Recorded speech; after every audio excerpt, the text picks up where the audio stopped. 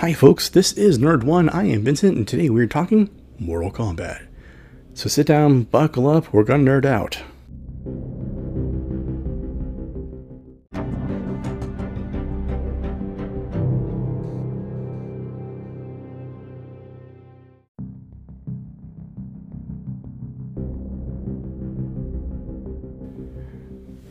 Alright, so as you heard, we are entering spoiler territory, so heads up. So the Mortal Kombat movie came out on Friday the 23rd of April, I believe, to both theaters and HBO Max, and I have HBO Max, so I watched it. And I'll tell you right now, this movie has its ups and downs, to be honest. I mean, I don't want to call it a good movie or a bad movie. It happened, is what I'm going to go with it on this. And the reason why I say that is because the movie opens up, and it opens up with just a really good fight sequence. You know, we have two very fierce, well-trained opponents going at it with each other, you know, using everything that they got. Eventually, you know, the fight ends, and we kind of get a little bit of build-up for the movie. But from there, it feels like it kind of starts, I wouldn't say unraveling, but it kind of starts losing its footing. So we kind of go in to our main characters, and really the names for most of the characters of this movie are said so little. So if you're a fan of the actual games, you'll understand who the characters are, history behind them, powers, abilities, all that. But for someone walking into this blind, you're just looking for a good action movie, pay attention. We kind of get like the build-up of our main characters, you know, family, history, kind of the idea of what Mortal Kombat is. Basically, it's, you know, happens every as a convergence, and you know, the best fighters of, you know, different realms come together, battle to the death, and apparently the Earth realm has lost 9 times in a row, and if they lose another time, the human race becomes slaves, just kind of flat out.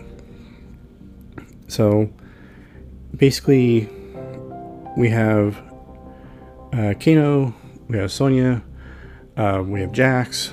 You know, they kind of all come together to form a team to fight against, you know, the other dimensions. And of course, Kano is the asshole of all this, so it wasn't too hard to see his betrayal of everyone. That will happen, just let you know. And I mean, probably the biggest kind of cool factor for me was actually seeing Goro. But also, the CGI in him wasn't that great. I mean, it looked like it was mostly finished, but not fully finished. But, you know, it was good to see him live action again. Because, I mean, it's been so long since I've seen the original 2 Mortal Kombat movies. I think he's in the first one, but to be honest, I can't remember. I probably should go back and revisit it, maybe for a future podcast episode.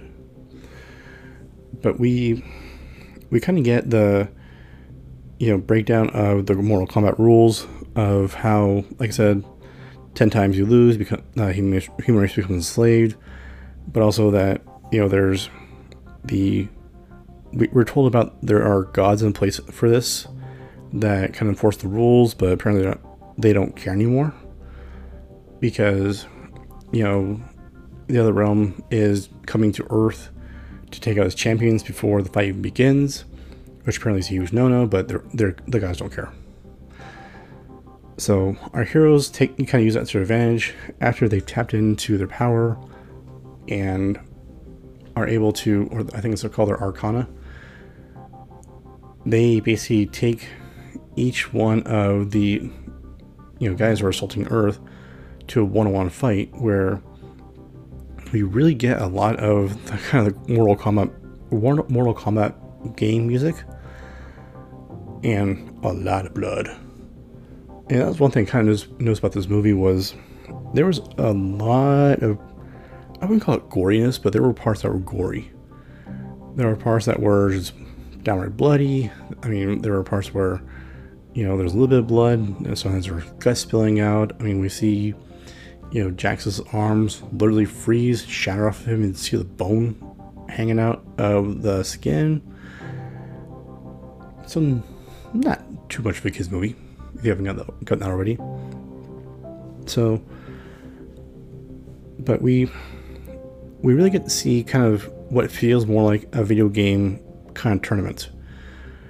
And for myself, I've never really seen Mortal Kombat as being a viable movie kind of thing. Kind of like Street Fighter. I really can't see it being a good movie. And like I said, I wouldn't rate this movie as being good or bad. It happened. And really, for me, the biggest thing for it was the second half of the movie. It really felt rushed. Is what it felt like to me. I mean, and it became a little predictable. We get our main hero who, feels like he failed. He goes back to his family. It's only when his family is threatened is when he discovers his power. And he goes back to, the other heroes in their time of need to become their leader, their champion, the chosen one, in a way, is what it feels like.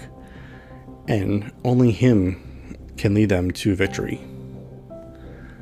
And it feels like the last 45 minutes was just that. So, I mean, if you have HBO Max, definitely watch it.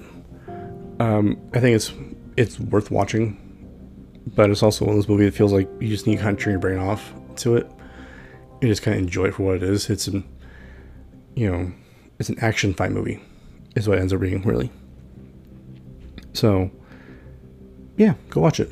And if you have movie tickets for it, hope you enjoy it. But folks, that's all I got for this time. So once again, I am Vincent. This is the Nerd One Podcast.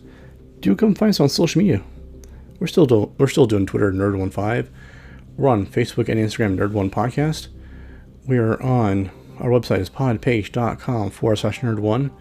But please, if you don't mind, do share the episode with your friends, family, retweet, share on Facebook, MySpace, and whatever social media is out there now. TikTok, I guess, whatever that is. But until next time, stay safe out there, wash your hands, stay clean. We'll talk to you soon, and let's nerd out.